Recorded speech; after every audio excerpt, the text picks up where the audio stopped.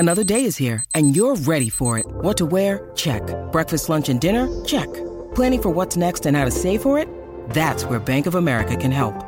For your financial to-dos, Bank of America has experts ready to help get you closer to your goals. Get started at one of our local financial centers or 24/7 in our mobile banking app. Find a location near you at bankofamerica.com/talktous. What would you like the power to do? Mobile banking requires downloading the app and is only available for select devices. Message and data rates may apply. Bank of America N.A., member FDIC.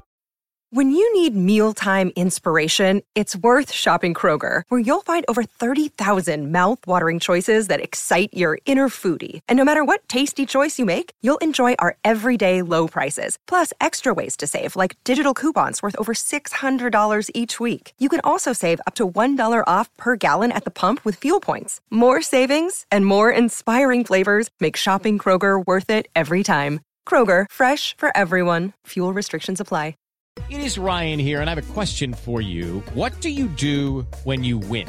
Like, are you a fist pumper, a woo-hooer, a hand clapper, a high-fiver? I kind of like the high-five, but if you want to hone in on those winning moves, check out Chumba Casino. At ChumbaCasino.com, choose from hundreds of social casino-style games for your chance to redeem serious cash prizes. There are new game releases weekly, plus free daily bonuses, so don't wait. Start having the most fun ever at ChumbaCasino.com. No purchase necessary. VGW Group. Void where prohibited by law. See terms and conditions. 18+.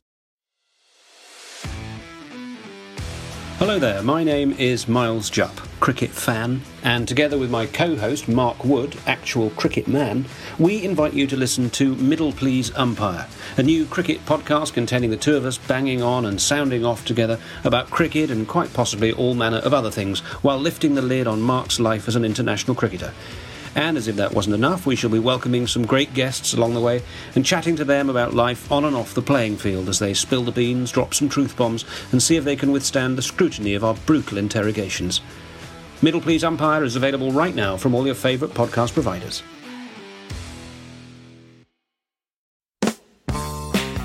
Hello, and welcome to Stop Hammer Time, and it's a triumphant Hammer Time this week, and unexpectedly triumphant Hammer Time. I think we were all expecting possibly the wheels to come off against our one of our bogey teams, Everton, but they didn't, and so we've had a at least not losing run of 3 matches, and I think we spoke to you after the second draw, the Southampton game. Yeah, we did it straight after that. Yeah, absolutely. Here with me to discuss our win are, as always, Jim Grant. Hello, Jim. Good evening. Hello. And back after a while, a great friend of the podcast. He is head honcho, along with Alan Mark, of the best television production company imaginable. It is Channel X, and it is Jim Muir. Jim Muir? Jim Reid. Jim Reid. Yeah, thank you, Phil. I got you back. I had an introduction prepared for talking about Vic Reed's Big Night Out, so I had Jim Moyer in my head and said that instead of Jim Reid. Hello, Jim. Hello. Good to see you both.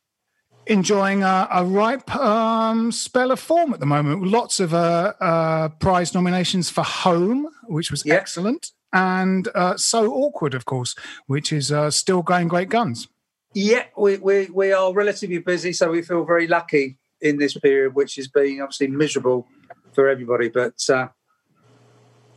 the football is keeping me going. Yeah. And we finished last week's podcast with a slight note of caution coming into the Everton game because they are a bogey team. We've had some right pants down pullings up there, and. But we won it. What do we make of it? I thought it was an excellent away performance, a difficult ground. I thought we squeezed the life out of them and upped it in the second half and deserved to win. Yeah, Jim, what did you think, Jim? Yeah, I agree. I mean, I'm getting to be... I'm a big fan of Moyes. I liked him when he was there first time. I thought he was very unlucky to get kicked out. I think he's the right manager for what we are. We've got to be realistic, and we've got a very, very realistic team out there. I mean, the fitness levels in that game against Everton, considering it was our third game in 6 days, there were lots of players like Rice and Souček, playing all the matches, and And I agree with what Jim said. We squeezed them out of the game. At the end, we could have won by 2. Great to see Souček score again. He's quickly becoming my favourite player. Yeah, he's fantastic, isn't he? And I have to say, actually, I watched it with a bunch of people on Zoom, and very quickly I thought, in the last bunch of games we've played, the last 6 or 7, we've been slightly guilty of getting off to a very sort of slow start. Whereas this, we really hit the ground running against Everton, I thought. I thought so. I obviously I wasn't disappointed in terms of the result and the way the game went, but I was surprised. Let's put it that way. That at Everton, I thought they looked off it. They, if anything, looked leggy towards the end of the game, and they didn't really put us under a lot of pressure in that first half. I was expecting, to have to weather a storm kind of thing, and it didn't come, did it? I think what's interesting, particularly away from home, that both in the Everton game and the Leeds game, I suspect both Leeds and Everton, that was 2 of their worst performances of the season. And I think it's the way we played them. Yeah. And I think that's true. Yeah. Everton, what we've, since Souček's arrived and since sort of Rice has come into his own, we are now very competitive in the middle of the park, I think. And, under both Pellegrini and Bilic, we weren't. We talked a bit about this last week. But, I think teams that can get a hold of the game in the middle of the park, if we're on it, which sometimes we're not, but we were in both those games, the Leeds and the Everton, suddenly they're in a bit of trouble. They've got a real attacking threat, Everton, with Calvert-Lewin and Richarlison, but they couldn't really get the ball up to them. They didn't really... Well, we have to talk about Craig Dawson, who's come into the team, and he's kept Ings and Calvert-Lewin, who are possibly the 2 best, along with Vardy. They're the 2 best thing. Well, I'll leave Kane out of it. I'm not going to mention him, but they didn't get kicked against us. No. He's obviously, you don't tend to watch players too closely for other teams, but the internet went mad when we signed him, didn't it? People were saying he's the worst defender on earth. He's another Roger the Relegator, blah, blah. And actually, he's looked what he is, obviously, a kind of solid, experienced Premier League central defender with a lot of nous and, good command in the air, which, and he's slotted straight in alongside Ogbonna, who, for me, Ogbonna is, you've mentioned Souček, and he is wonderful, and I love him. But for me, at the moment, Ogbonna's a front runner for Hammer of the Year because he's just been outstanding. He really is. He was fantastic up at Everton, and he's not had a bad game. I wonder whether, because, frankly, I don't think Dawson is as good as the 2 people he's keeping out of the team at the moment. No, possibly not. But I wonder whether the way that Moyes drills a team and the discipline we've got, it's easier for a player to come in. Some of those other, when you talk about Roger the Relegator, we were a mess all over the place then. Yeah. And I think it would have been difficult for anyone to come in. And maybe Dawson's slotted into a team that's actually quite well organised, and it's helped him look good. Yeah. And also, he's been training with the team for a long while before he's had his chance, hasn't he? This is quite a thing quite often with Moyes, is that, he introduces people, gets their measure. He clearly gets the measure of them on the training ground, and then brings them in. And I thought Benrahma had a good game. I was just about to say, it's like sort of people have no patience with Moyes at all. It was like when he didn't pick him for one of those games, possibly in that first batch of 3, the Leeds, Palace, and Chelsea. Oh, Moyes hates him. That's it. We're not going to see him. He started against Everton. He started the game. It's like. Yeah. He is like looking at these guys and seeing how they fit in, and when they get a sort of gap, he picks them. And you get people who then grudgingly say, "Oh, well, it took him 3 games to find the right line," not taking into account the fact that as soon as you look at those games and away games at Southampton and Everton, you look at those games, you've got to manage your squad across 6 days. You can't just expect the same 11 to start every game, and it's a question of where do you place your resources? He obviously thought the team he put out in the first half against Brighton would do enough against that opposition, and he was wrong, and he changed it around at half time. I'm struggling to see where the grounds for the level of criticism that is directed at him comes. And the thing with Benrahma, I watched quite a lot of him last season at Brentford, and obviously he's got lots of talent. You can see that he can strike a ball and so on, but he is quite moody and he's quite greedy, and that was my impression of him as a player for Brentford. He disappeared when they played Fulham in the final. Yes, he did. He wasn't in the game. Parker took him out of the game. And I think that Moyes is trying to take that out of him. And credit to Benrahma, against Everton, he worked really hard. He made some tackles. And Moyes wants that from his players. There's no one in that team who's just going to be there for a few kind of like stepovers. No, that's right. And actually, Benrahma, certainly for us, has displayed a kind of busyness and a kind of tempo to his game that's clearly something Moyes needs and wants from this, iteration of West Ham. It's like, actually, that's a good thing about Lanzini. He gives the ball away sometimes, and this version of Lanzini is not as good as the pre-injury Lanzini. But actually, in those early games under Pellegrini, Lanzini still had a bit of tempo and hustle about him. And obviously, Bowen has that in spades. And so that's what Benrahma also brings to the team. So, even if he does give the ball away a little bit and stuff, he's still working with that kind of tempo that we now have, especially with, Koufal brings that too. Yes, absolutely. I mean, it wasn't a great game, as a spectacle, but I thought some of the, once again, perhaps we could have done more in the final third. Fornals had a chance that he wasted. But I thought a lot of our build-up play, a lot of the play when we had the ball, the passing was really crisp and good. There were some nice triangles being played. I think... I hope that's a signal we're going to get back to something. It felt more like the kind of performance that we were putting in against sort of Leicester and Wolves, in a way, in terms of controlling the game and looking to squeeze, as I said, the life out of the opposition. And I think, I just hope we really can sustain it, because we've got two, arguably three, winnable games coming up. That could put us right in contention for European places, Yeah, we've got Burnley next in the league, haven't we? And then who's after that? West Brom. Oh, right, blimey. Yeah. And then Palace. Right. Oh, Palace. Burnley will be a tough game. Yeah. Always is, isn't it? Always is. Their goalkeeper and their two centre-backs. I've been backing Burnley. Part of my lockdown fun is trying to win enough money out of football to pay for a holiday when this is all over. And Burnley I've done very well on recently. And, they're so kind of, they're Moyes-like in the way they play. I think we've got better players, but they've got two great centre-backs, a great goalie, and a centre-forward who's always done well against us.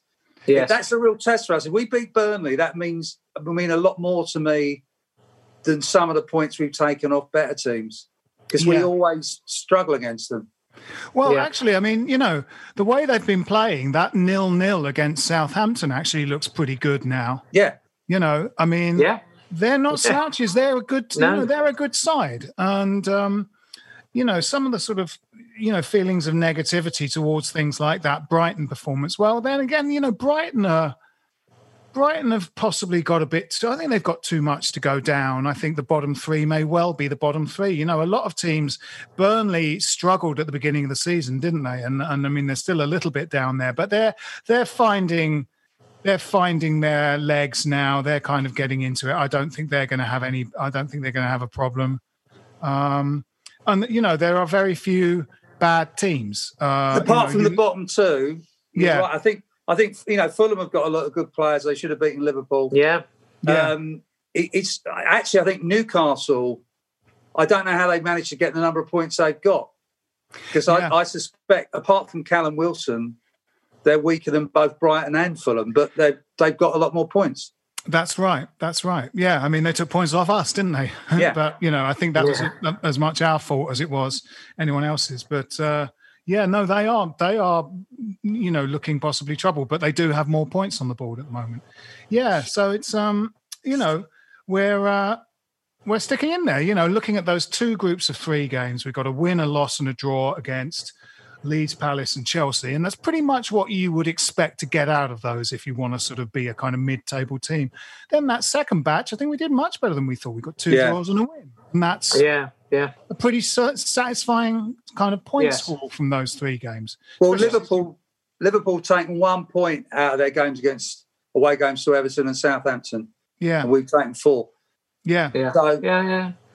So that's great. You know, long may it continue. The thing about the Moyes revolution, I'm calling it, to be Boris Johnsonian about things, is that I'm really excited about what players he'll bring in. And if only the bloody owners and the fans, when we come back into the ground, can have patience. Because I think with patience, he can build a team, and it will take 2 or 3 seasons that can get up to. I don't think we'll get in the top 6. I think if we get an injury to 1 or 2 of our players, we're in real trouble. You know, Rice gets injured, we're in trouble. But I do think that Moyes, if he keeps on bringing in players, I mean, we must be running out of great Czech players to buy, but I know we're still looking at more of them.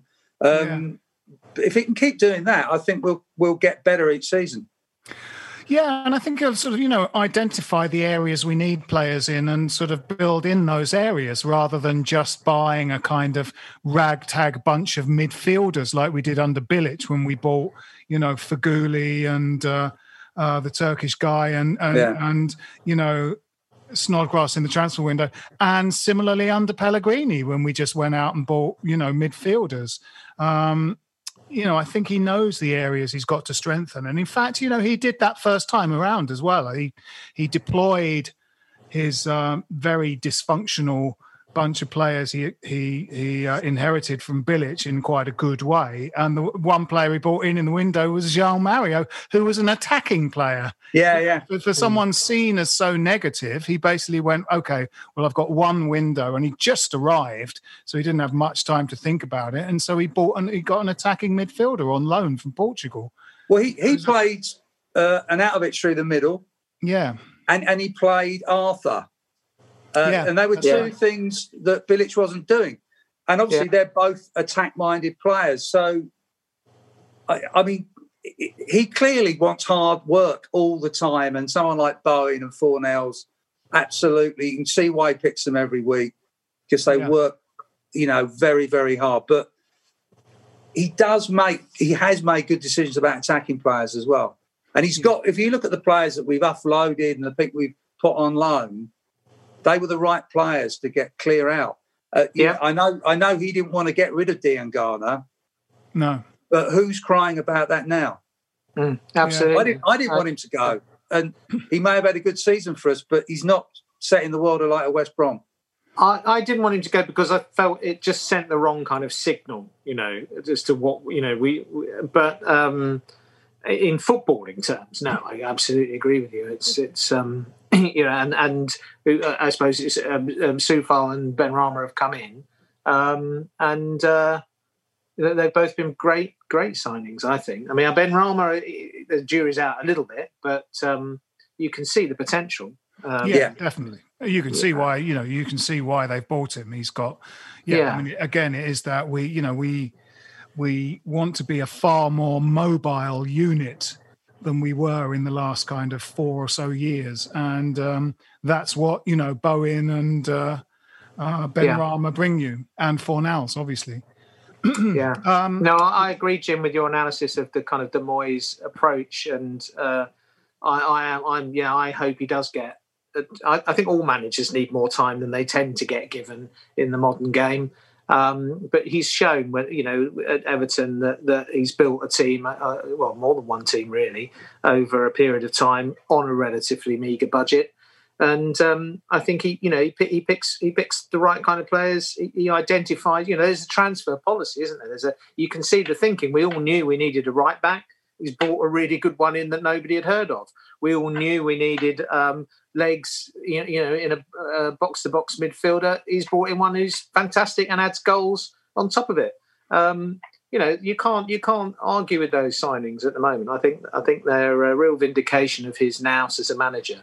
And I think what's going on the training field is obviously good as well. He's got a good, experienced, no-nonsense team of coaches with him who will not take any bollocks from anybody, and know their, and they're savvy, aren't they? They know their stuff. So yeah, it's looking, in that respect, it's looking good. I just it's always the issue is I think there's a big set of the fan base fundamentally doesn't like him, didn't really want him, and they're always looking for reasons for their original opinion to be justified. And I think that all came out very quickly just after that Brighton game, which we didn't even lose. And I know. It was vitriolic, some of the stuff coming out. Where would we be if Antonio had been fit all season? Absolutely. Yeah. Or if we had decent backup for him. Yeah, I'd say that we'd be at least 2 or 3 points further up the league, which would put in the top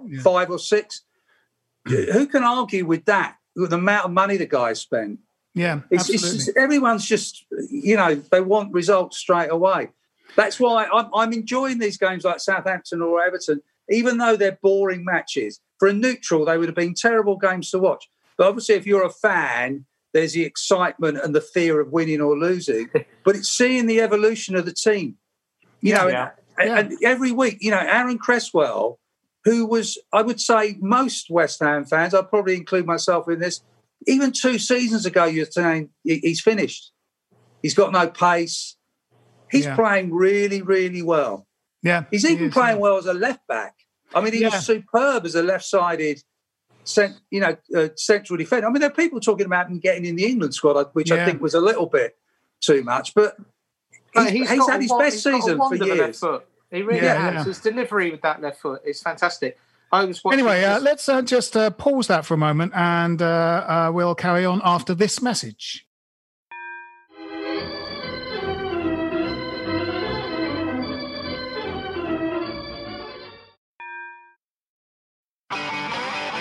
If you want an e-bike that doesn't look like it's made for the shopping precinct, something that's less Mr. Bean and more Steve McQueen, check out the range of bikes from London-based Cooler King. From dope 250-watt city bikes to Harley Bobber-inspired 750-watt beasts that can tear your face off while leaving your smile intact. Cooler Kings are made in limited numbers, yet highly affordable. Check them out now on the web at cooler.bike or find them on Instagram with #CoolerKingBike. Cooler.bike. E-bikes that are cool AF. Welcome back. Yes, we were just talking about the fact that we've got the best out of some players that certainly in Moyes' case, Antonio, in the run-in last season we saw him transformed, and this season we're seeing great stuff from Cresswell. I mean, just finally to put it in context and to back up what Jim was saying, we played 17 games, 26 points. We have never had more than 26 points. I think I've done my research correctly. We've never had more than 26 points after 17 games in a Premier League season. So it is, at this stage, it's our equal. It's equal with the Vidic 2015-16.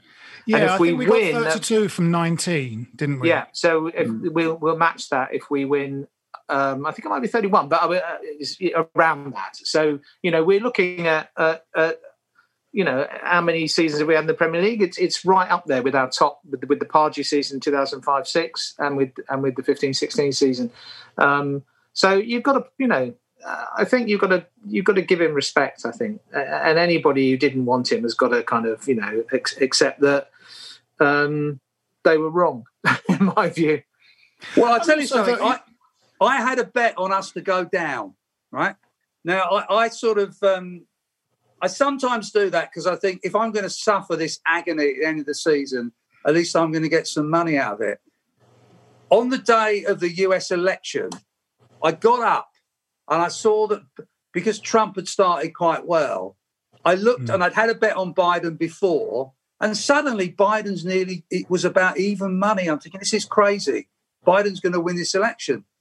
And so I tried to get as much money as I could on even money, including cashing out at a loss my West Ham to go down bet, because by then I knew we weren't going down. Right. So that's how unconfident I was after that Newcastle game and the lack of signings.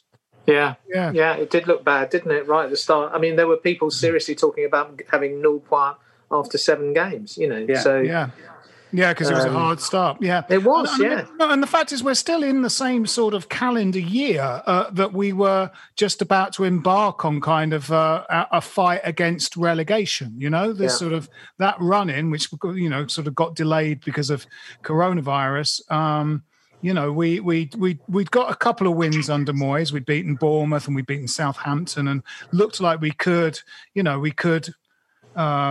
get out of it, because we were sort of saying, relegation is looking like a very real possibility. Then once we came back and, the run-in was really good, but we're still in the same year. And for people to be going, that only drawing to Brighton is disgusting. We should be, as if we should just be hammering on the door. We never beat Brighton. No, that's right. We've not beaten Brighton. It's and I watched their second half performance against Wolves. And, it's good, wasn't it? They're not bad. No. There's 2 terrible teams in the league, and then there's not that much really between even Fulham and up to round about the teams like us on 26 points. It's not. You look at some of those players in the Fulham team, and Anguissa is a very Moyes type midfield player, isn't he? He's a very good player. So, Brighton will beat some big teams still. Yeah, I think they will. I think that that third relegation spot is right open at the moment. You know, any team could fall into that. And we've picked up points when we've played badly this season, and that's very unusual for West Ham. We often say that about the teams that we are, the top half of the league are very often to get ugly results or win in a kind of chatty kind of way, and we've been doing that. We didn't really deserve to beat Fulham. We struggled to go past Sheffield United, but we just had enough to do it. And that's not comparing ourselves to these teams in terms of quality, but that's quite often what those kind of runs, like Liverpool last year, Manchester City with that sort of records points total, and Arsenal in the Invincibles season. That's often what a lot of those wins are like with those teams. They're like chatty last minute goal wins. They're not. It's not champagne football for the whole season from those teams when they create those incredible records and win the title with miles to spare. They're quite often, nasty, chatty little wins with a last-minute winner. Fergie's Manchester United made a speciality of like Fergie time winning goals. Yeah. Well, even in 85-86, it wasn't all beating Newcastle 8-1 and winning 4-0 at Chelsea. There were a lot of tight 1-0 wins in that, or close games that we scrapped our way into. I think that there's obviously a great team spirit there, and I think we played quite badly at home in a lot of games. Aston Villa, they should have won that game. They were much better than us. Fulham, we didn't really deserve to win. Palace, we weren't very good. Brighton, we weren't very good. But we didn't lose any of those matches. And funnily enough, Man United, we played really well for an hour. Yeah. Should have been about 2 or 3 up. And we end up losing 3-1. So, Chelsea. The Chelsea game, we were really good for an hour of that match, weren't we? But we just didn't put the ball in the net. There's a thing about when we play, the Fulham game was a Man United game. We were both really interested. We started like a train. Against Fulham, we could have been 3 up. Yeah. Within 10 minutes, their keeper makes some great saves. I think we hit the bar and all that. We've hit the woodwork more than any other team this season. Yes, we did. And then when we don't get that breakthrough through sort of pace, power and all the rest of it, we are lacking a bit of guile in midfield. And if Ben Rama became that player who'd work hard enough, he's got that guile. I mean, you can't take away from him some of the passes that he's made to create goals. You think he's got about 2 assists this season, hasn't he? He's not been on the pitch much. He's the biggest hope we've got. I don't think Lanzini's quite got it anymore. I think he's all right off the bench. Well, he's blotted his copybook somewhat badly. Isn't he? We could perhaps talk about that in a minute. But I've actually, I felt that, Jim. But actually, I think his recent performances have been encouraging. I thought it was second half he came on against Brighton, wasn't it? And he made a difference, I thought. You know, it was brighter. You know, he was getting into space. You know, he's a slightly different kind of, if we're thinking about kind of, you know, Benrahma ultimately playing in a kind of number 10 role, they do slightly different, they offer slightly different things, don't they? And it's good to have a squad where you've got players who can play in position and give you something slightly different. His pulling the ball back whilst lying on the deck for Ben Johnson to score. He played well in that game, and I certainly think he has been better the last month or so. But coming on, and there's an interesting thing with the way Moyes plays Fornals and Bowen, who nearly always get substituted, and it's almost like they're told to work themselves into the ground. And you know, in the last 2 away games, we've come on strong in the last 15 minutes. When we brought fresh players on, we got Antonio on the pitch. You know, Benrahma could have got the winner at Southampton. It was a very good save. He was unlucky there. Well, Yarmolenko. It was Yarmolenko's little kind of dinked pass to Souček that set up the goal against Everton. And he's a good impact sub, although whether or not on his wages we can afford him as an impact sub, I don't know. You know, clearly they're going to have to sell some assets to bring players in if they want to again. I mean, there's not going to be loads of money forthcoming, is there? So no, but it's like you'd hope that they sort of gave themselves, you know, as they implied, a kind of a sort of transfer holiday this time round, because they'd spent so much in previous windows on Haller and Anderson and Fornals and stuff, so that this time round they will actually loosen the purse strings a bit. They can't plead sell to buy again like they did last season, because you're like, well, other clubs aren't doing that. You can't be the only club in the league for 2 seasons in a row to go, we've got to sell to buy. No one's doing that and staying in the Premiership. I think, though, that's the limit of their ambition, though, isn't it? Is to mid-table.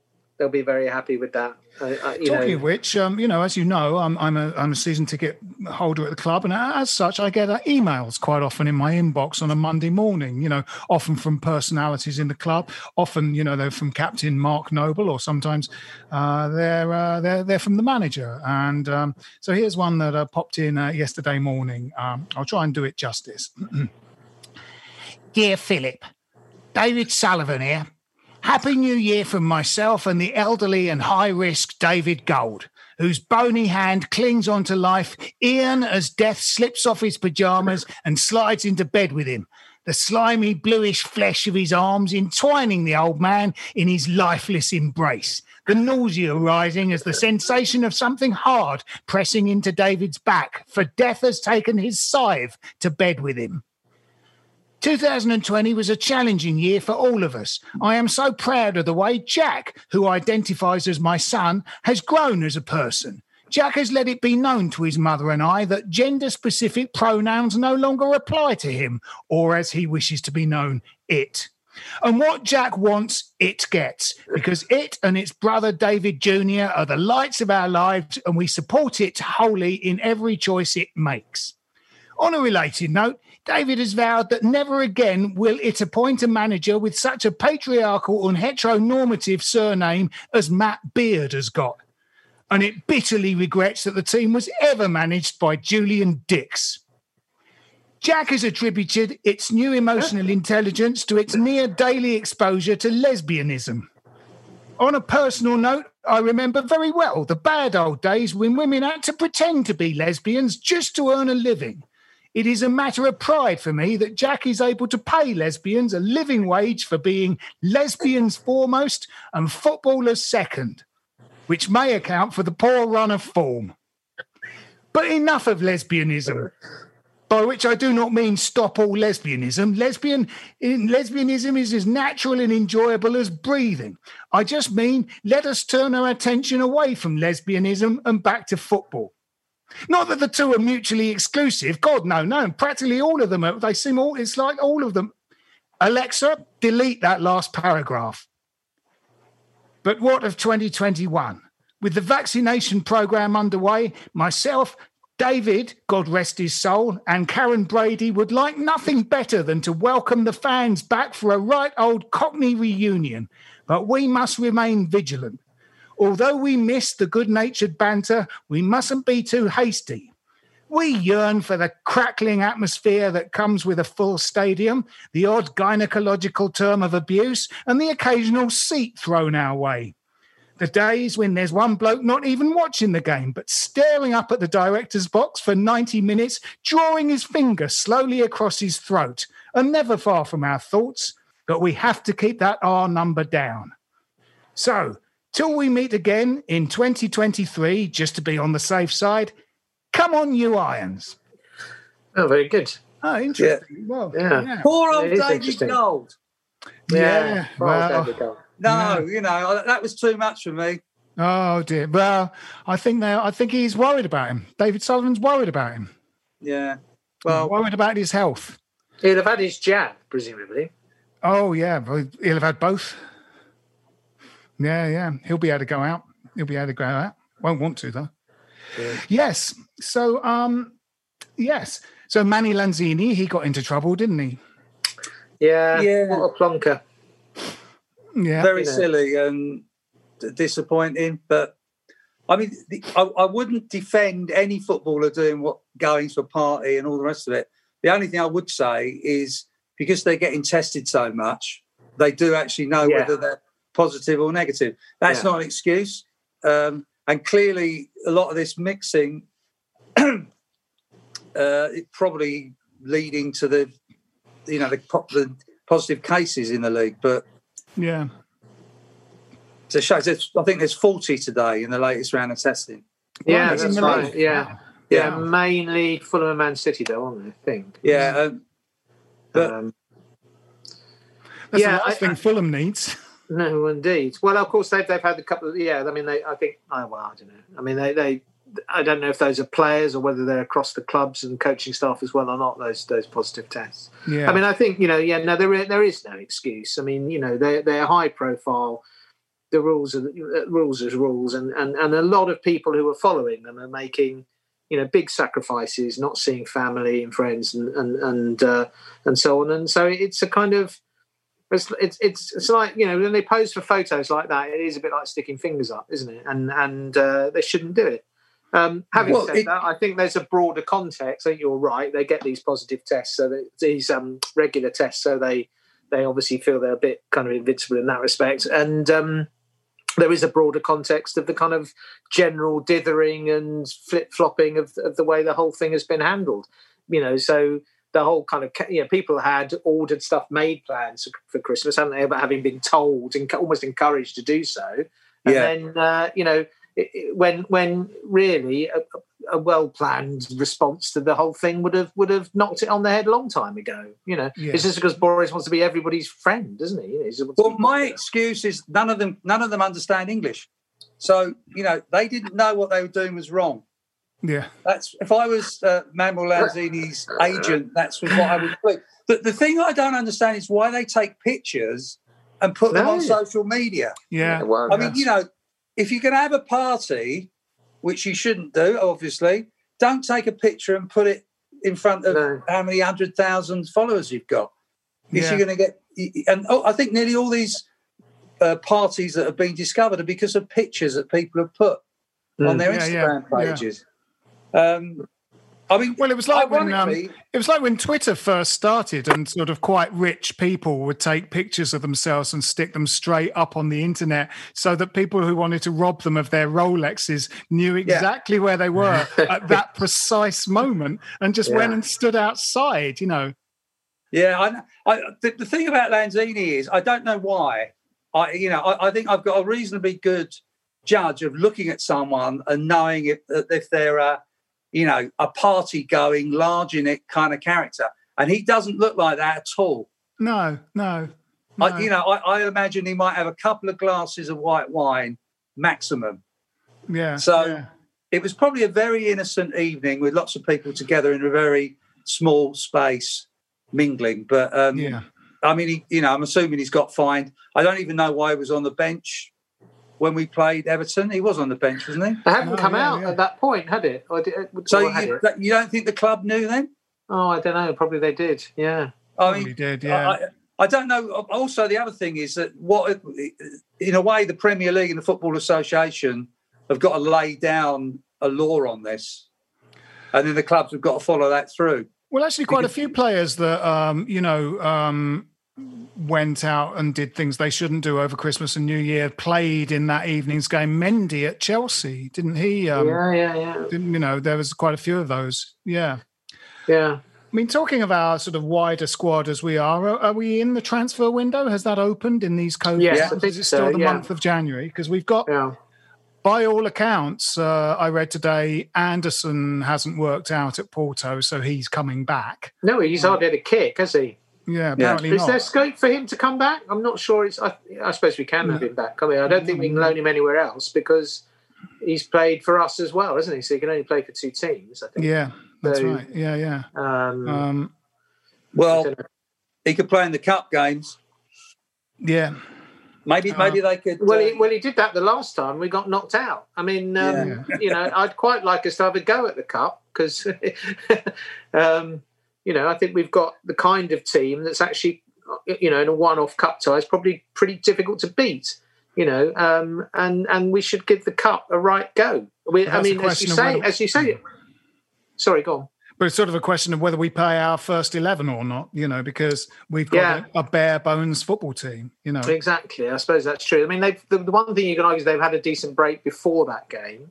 Yeah. So, he won't. He'll be cautious and obviously Randolph would have played anyway, and that gives Fabianski a bit of extra time to recover from whatever his injury is. But I just think all West Ham fans, we've always loved the cup runs when they come, and in recent years, particularly under this ownership, they've been few and far between, haven't they? And there has been a sense that it's not a priority. It's all about staying in. Well, like you say, we are not going to go down this season. We are. That's pretty clear. So let's have a go at it. Yeah, 2005-06, obviously we were in a not dissimilar position. We were a sort of mid-table outfit that was actually functioning quite well. So that's the last time we had a real go at the Cup, and a team that sort of seemed capable of giving the Cup a real go. And I imagine Pardew must have played a pretty sort of strong team in that. You did have Carl Fletcher as an understudy for Hayden Mullins, where there were a couple of, we had some rotational possibilities, whereas we have far less so now, I think. Yeah, I think we definitely should have a real go, because I don't think we're going to get into Europe via the league. No. I don't want to be... it's more of a risk because you lose Rice for a month or Antonio for another month. I agree. And we're a bit screwed. And also, Moyes, if you look at the teams that he picked over Christmas, he likes his best players to play every game. Yeah. Rice, I think Rice has played well this season. There's been a few games where his first form has definitely dipped. There's been a few games when he hasn't been at it, but he must be absolutely knackered. But this kind of bringing the ball forward that's coming more and more into these games, I really like that, because he's a much better player on the ball than people. I remember when he had a little run at right back about 2 seasons ago. He maybe played a couple of games, going on an incredible run. He can do that. Yeah. And he's obviously got a good shot. And it's how him and Souček kind of, because obviously when we stretch teams, we want Souček to get in the box. Yeah. But I'd like to see more of Rice going forward. And I think Moyes, I think we can still pick a pretty strong team against Stockport. Yeah. And if we can't beat them, no, they must be a few reserve team players. They're in the 4th flight, aren't they? No, they're in the 5th. They're in the same. They're in the National League, I think. Oh, are they? In the same league as Bromley, Phil. Right, I thought they were the. I thought they were in the 4th flight. They've fallen on hard times. Yeah. Right. Yes. But that's the sort of game where we need scrap. We do need people like Rice and Souček, because it could be a scrap. Yeah. And perhaps we don't need Lanzini and players like that to start that game. No, but we've got people like Snodgrass. He's the kind of man. He's a decent player still, I think, and he's the kind of man you want in those kinds of games. He'll play, won't he? Noble will play. Yeah. Lanzini will play. That will probably be that might even be the midfield three. I think he'll have them on the bench ready to come on if things don't go right. But, I was at that AFC Wimbledon game, one of the few hundred people who were at that. And that was a shit show. That was shocking, wasn't it? Yeah. I mean, they just couldn't be asked. I mean, and Rice was, of course, on the bench for that. And we were right behind the dugout, and you could see how frustrated he was, I don't want to sound Brexity at all about this, because I don't think it is a particularly xenophobic thing to say. But I think the FA Cup maybe doesn't mean as much to some players as some of the homegrown players. And an away game at Wimbledon is probably not going to get Anderson's blood racing.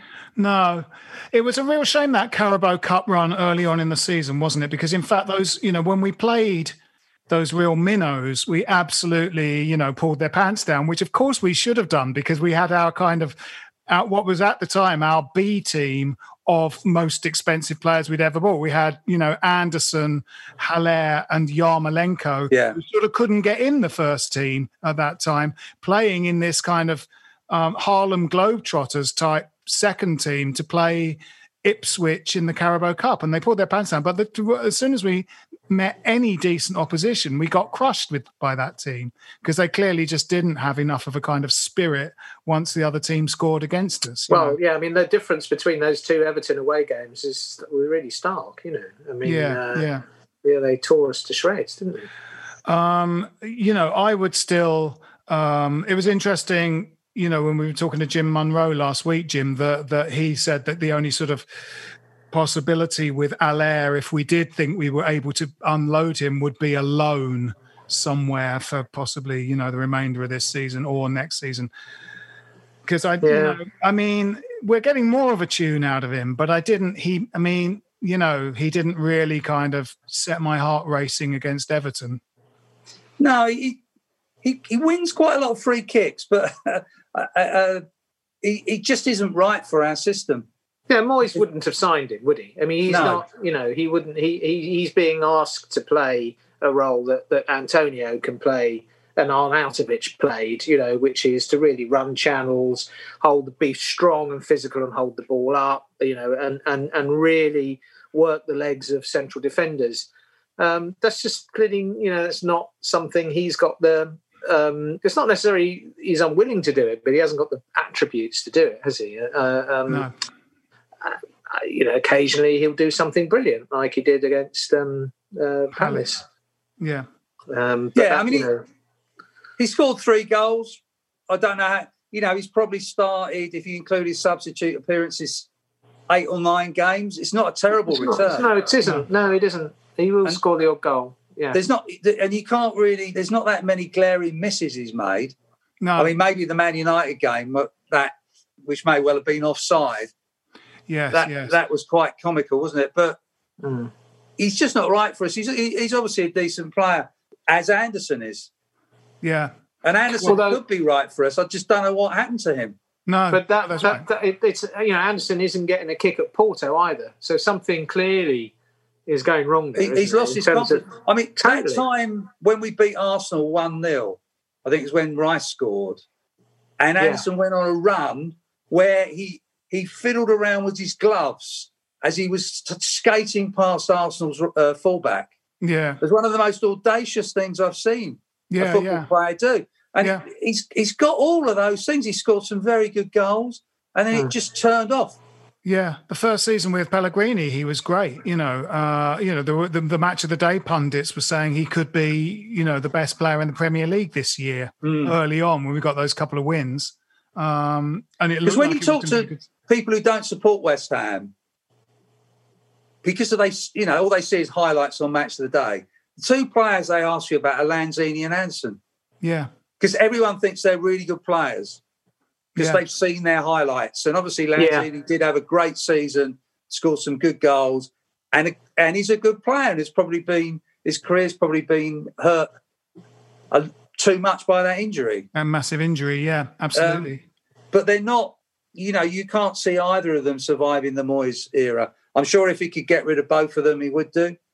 I think so. Well, yeah, I don't know about Lanzini. I think he always liked Lanzini when he was here first time. And he played him.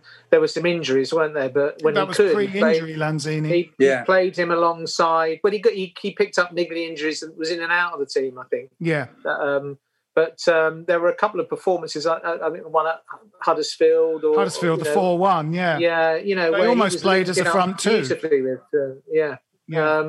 So I don't think it. I think it's not. It's not that kind of Moyes is sort of anti-flair players or anything like that. It's to work out. It's whether or not you can do the running, isn't it? It's whether or not you can close people down, and whether or not you've got you offer something in the way he wants to play. And I think Lanzini has come off the bench and offered us a little bit more control in the final third, a little bit more look up, pick a pass. He's just got that. He finds space, gets on the ball a little bit more effectively than sometimes a Fornals or a Benrahma who wants to run at people, doesn't he? Benrahma wants to take people on. Yeah. So I wonder what we'll do in the transfer window. I wonder, it feels like we really need another striker. They've got to get. We can't loan someone though, can we? Because unless we make one of the loans permanent, because you're only allowed 2, and we've got. Oh, are you right? So we'd have to buy King, who I suspect would be the one we go for. Yeah, buy instalments. Yeah, maybe. Mm-mm. And then we need to pick up a left back. Yeah, we do. Yeah. I don't know when Arthur's supposed to be coming back. No, I don't know. I think he's out for a while. Quite a while. Yeah. We're very short there, aren't we? Well, they've got sort of Johnson can play there. They've got one or two. They've got this lad. Whenever I've seen him in the under-23s, or whatever, this Longello guy. Yeah, looks rangy and good.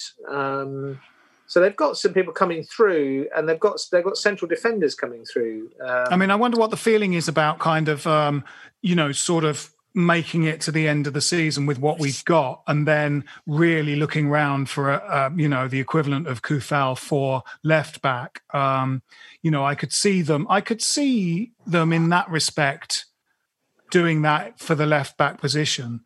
More so than for the striker, because it really does feel like we need one. Yeah, because like you say, Johnson played all right in that game against Brighton, and obviously he's been dropped for the next 2 matches.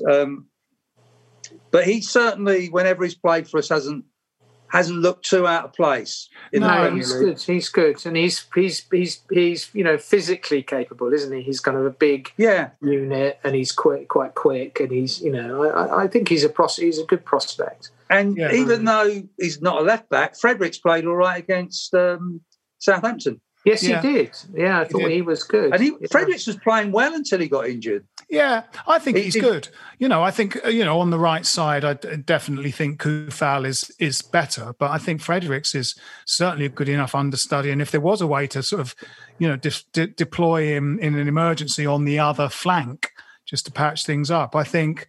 I'd like to hang on to Fredericks because I think he's got something. Yeah, I think we're all right on that side. If you think you've got the 3 of those potentially as right backs, that's okay. I think you're right. We could do with another left back because and one injury to Cresswell, and then we're really struggling there. Yeah.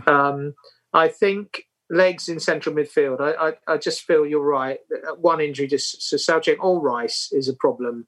And we need somebody to come in who isn't necessarily going to be, banging on the door wanting to start every week. Will accept they're going to come in as a squad player and a bit of a kind of stopgap. Because I do think we need to be looking at someone like, in the long term, someone like De Silva at Brentford, or a good, powerful, capable central midfielder who's going to compete with them for and then cover them as well. Yeah, but I think. I agree with Phil. I think this will happen in the summer.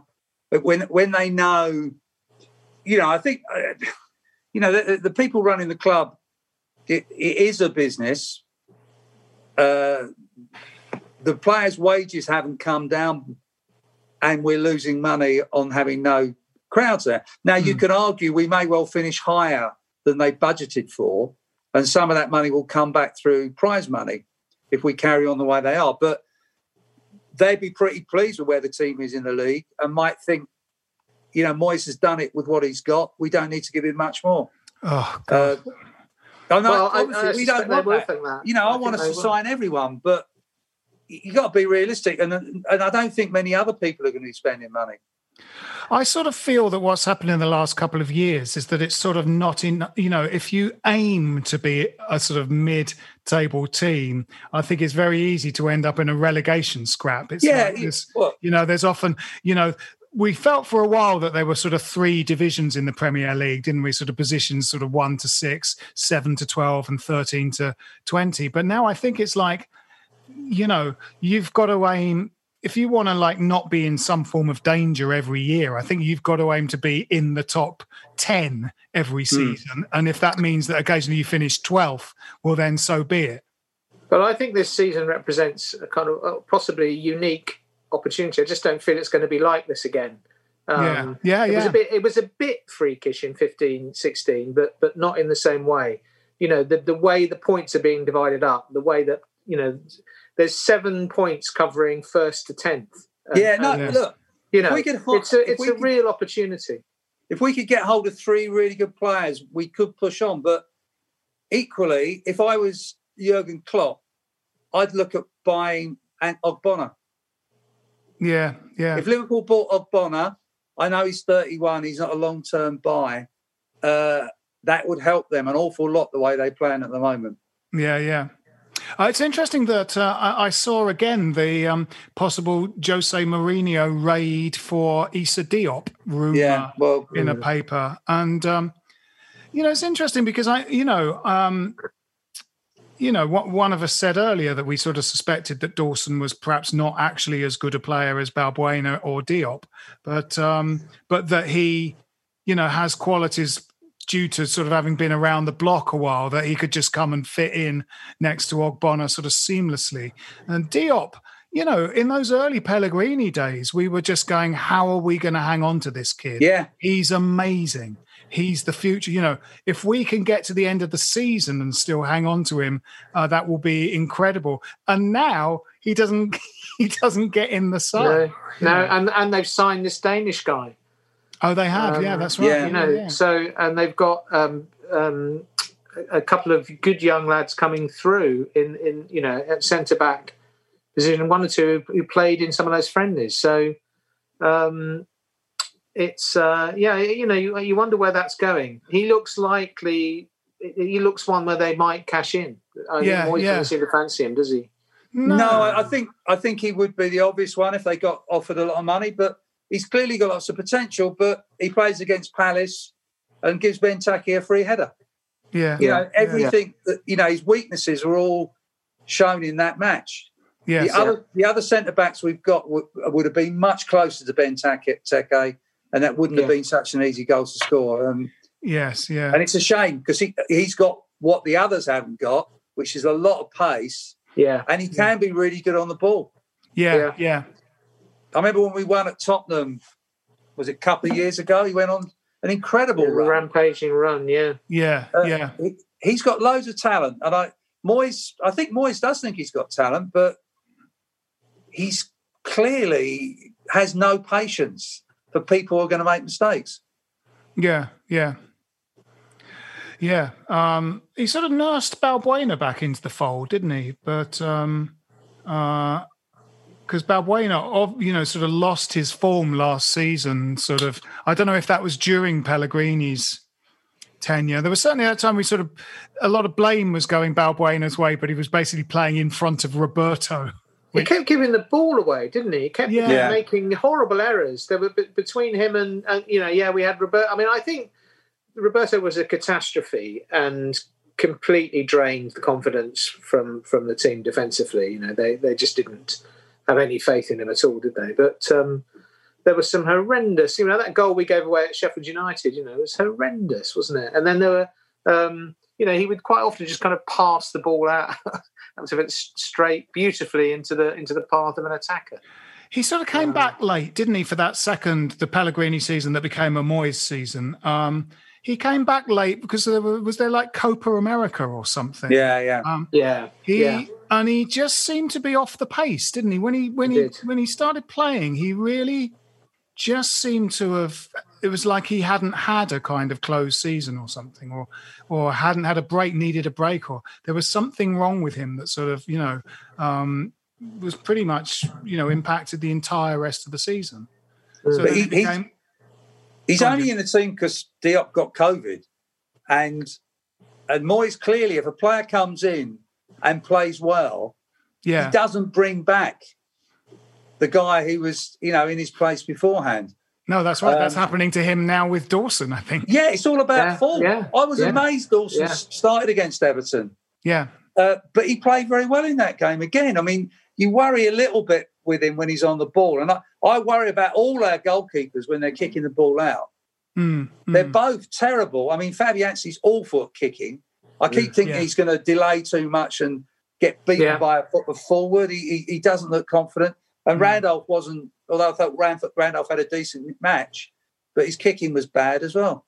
Yes. I agree. Yes, no, it's true. It's true. So I suppose we should talk about these upcoming couple of games. We've got our cup game next Monday, haven't we, against Stockport? And then, is it the Friday we play Burnley? I think we're playing them on a Saturday afternoon at 3. Oh, Saturday afternoon, is it? I had in my mind that it was an unusual time. Yeah, so, I wonder if he will. I wonder how strong the team... Jim, you reckon he will go for kind of quite big sort of changes to the team, do you? I do, Noble, Snodgrass, Yeah, I bet you. Yeah, I think they'll both. I think that and Lanzini. I think those three will probably start. Probably Fredericks, maybe Johnson, the left back. I think it will be a predictably cautious, but this will be enough to do the job. I think he'll want to give the people who've run, Bowen, Fornals, Souček, and Rice. He wants to give them as long a rest as he can. They'll be on the bench, but he won't want to use them, I suspect. Yeah, I think so too. I think you're right. I think it's just a shame that we haven't got any young players to come in and do that. I mean, when you look at the big clubs, when they put out their weaker teams, they seem to be overflowing with 20 and 19-year-old players who are pretty good. Yeah. And we still, we've got one or two, but we're not, look at Arsenal. They're up sick in form. They bring in, is it Rose Smith? He's 20. Yeah. That sort of ruddy-faced kid from Croydon. He's a really good player. And obviously Sacco, I think, is even younger than that. Yeah. He's a really good player. And apart from Rice, maybe Johnson will make it. I certainly think he's made a good... He took his goal really well against Brighton. And the guy went to Watford, looked all right. I don't know if he's playing well for Watford. Yeah. Don't know. But maybe Nathan Holland to get a run out? Maybe, but he's always injured, isn't he? There were those two that came up in that cup game, weren't there? The right-sided player and the central defender. Yeah. Yeah, there's a Scottish fullback who's quite good. Yes, Harrison. Ashby, is it? Ashby. Harrison Ashby. And then there's I can't remember the guy's name. There's a centre forward for the under-23s or the under-18s we got from Man United, who I've seen goals of his on YouTube, and he looks quite decent. Yeah. But we need, the centre forward position. When did we produce one? Oh God! You really have to go back almost to Jeff Hurst. I mean, it's just we seem to have Cotty's the last one. Yeah, Cotty. That was the last one. But we've had some decent centre forwards, but they've all been people we've bought, and we've bought some terrible centre forwards. Yeah, I don't know what it is. It's a real blind spot. Well, Sears kind of found his level in perhaps a kind of a division, the Championship, a division below the top flight, because he's actually had an okay career. He plays quite a lot of football, but, I think he, when he got his debut and he scored that goal against Blackburn, we thought, this is, he's on his way. He's going to be really good. And I think there were high hopes for Freddie Sears, but it didn't, in the end, he seemed to make bad choices and, seemed to have sort of skills, but perhaps not that quite the guile. Yeah. I think he was the sort of classic, just a little bit too lightweight and control not quite good enough to compensate for it for the Premier League, I would say. Yeah. Yeah. So what do we think about the Stockport game, score-wise? Well, they're incredibly difficult to sort of, predict, and you don't know nothing about them at all. I don't even know where they are in the National League, which has been largely kind of decimated by COVID the last few weeks, hasn't it? Bromley don't seem to have played for ages. So you just got to hope that we go there and we're professional about it, and we don't slip on the banana skin. And I imagine it would be probably an attritional, tough, classic third-round FA Cup tie. The cameras will be there hoping for the cock-up. It might help us that there will be no crowd. I think it will do. I think we'll win, but I know nothing about Stockport. No. But, teams in that league are pretty decent. I watch a lot of non-league football, and they're all players who've been at big clubs at some stage and didn't make it, and they're not rubbish. No, I was really surprised when we went to see Bromley United versus Leyton Orient 2 or 3 years ago, and I was amazed that the standard had really come on a lot since I last watched a non-league football match. Sorry, go on, Jim.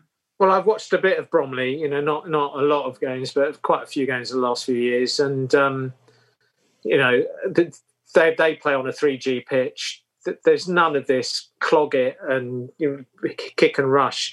They all play football. Those teams down there. They all play. They've all got coaches who've done their badges and read the manuals. They're all knocking it about in triangles and whatever, and they've all got some technically capable players. So it won't be an easy game. Well, I think that just generally in football, because say compared with the 70s, there's a lot more foreign players playing in the Premiership, but also in the Championship.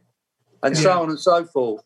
That the standard of footballer in professional football is much higher, and that's seeped down to the National League. And a lot of those players would have probably been playing in the old third division. Yeah, if it was all British players. So, there's a lot of decent players there. Yeah, I think that's absolutely right. It won't be easy. You'd hope Moyes is going to go there wanting to win it. I'm sure he will. And there's no reason why we can't have a good run in the FA Cup. No. I mean we've shown we could probably beat anyone on our day this season. It's that's the way the season is panning out. So we've got a real chance. We should go for it. So let's do actual score predictions for the Burnley game then. Right. Is it there or here? It's at home. But the next two games are both at home, I think. 1-1. 1-1. Jim? No, I think we're going to win it. I think we're going to have. They will come up. They will park the bus. They'll be difficult as they usually are. It's not going to be a pretty spectacle, and it will be attritional. But we will win it 2-0. 2-0. Antonio will have had a rest. I think he might be quite fired up. I'm either going to go for 3-1 to us or 3-2 to us. I think it could be, nip and tuck and a bit sort of tense because I think they are, they're starting to find their gears now. 3-1. I think we'll win it 3-1. 3-1. But it'll be perhaps nervy before the third, All right. That's probably it for this week's Stop Hammer Time. With me this week, my name's Phil Whelans, have been Jim Grant. Cheerio. And Jim Reed. Good night, everyone. Come on, you Irons. This is a Playback Media production. Get all the associated links for this podcast at westhampodcast.com. Sports Social Podcast Network. Hello, it is Ryan, and I was on a flight the other day playing one of my favorite social spin slot games on ChumbaCasino.com. I looked over at the person sitting next to me, and you know what they were doing? They were also playing Chumba Casino. Coincidence? I think not. Everybody's loving having fun with it. Chumba Casino is home to hundreds of casino-style games that you can play for free anytime, anywhere, even at 30,000 feet. So sign up now at ChumbaCasino.com to claim your free welcome bonus. That's ChumbaCasino.com and live the Chumba life. No purchase necessary. VGW. Void where prohibited by law. See terms and conditions. 18+.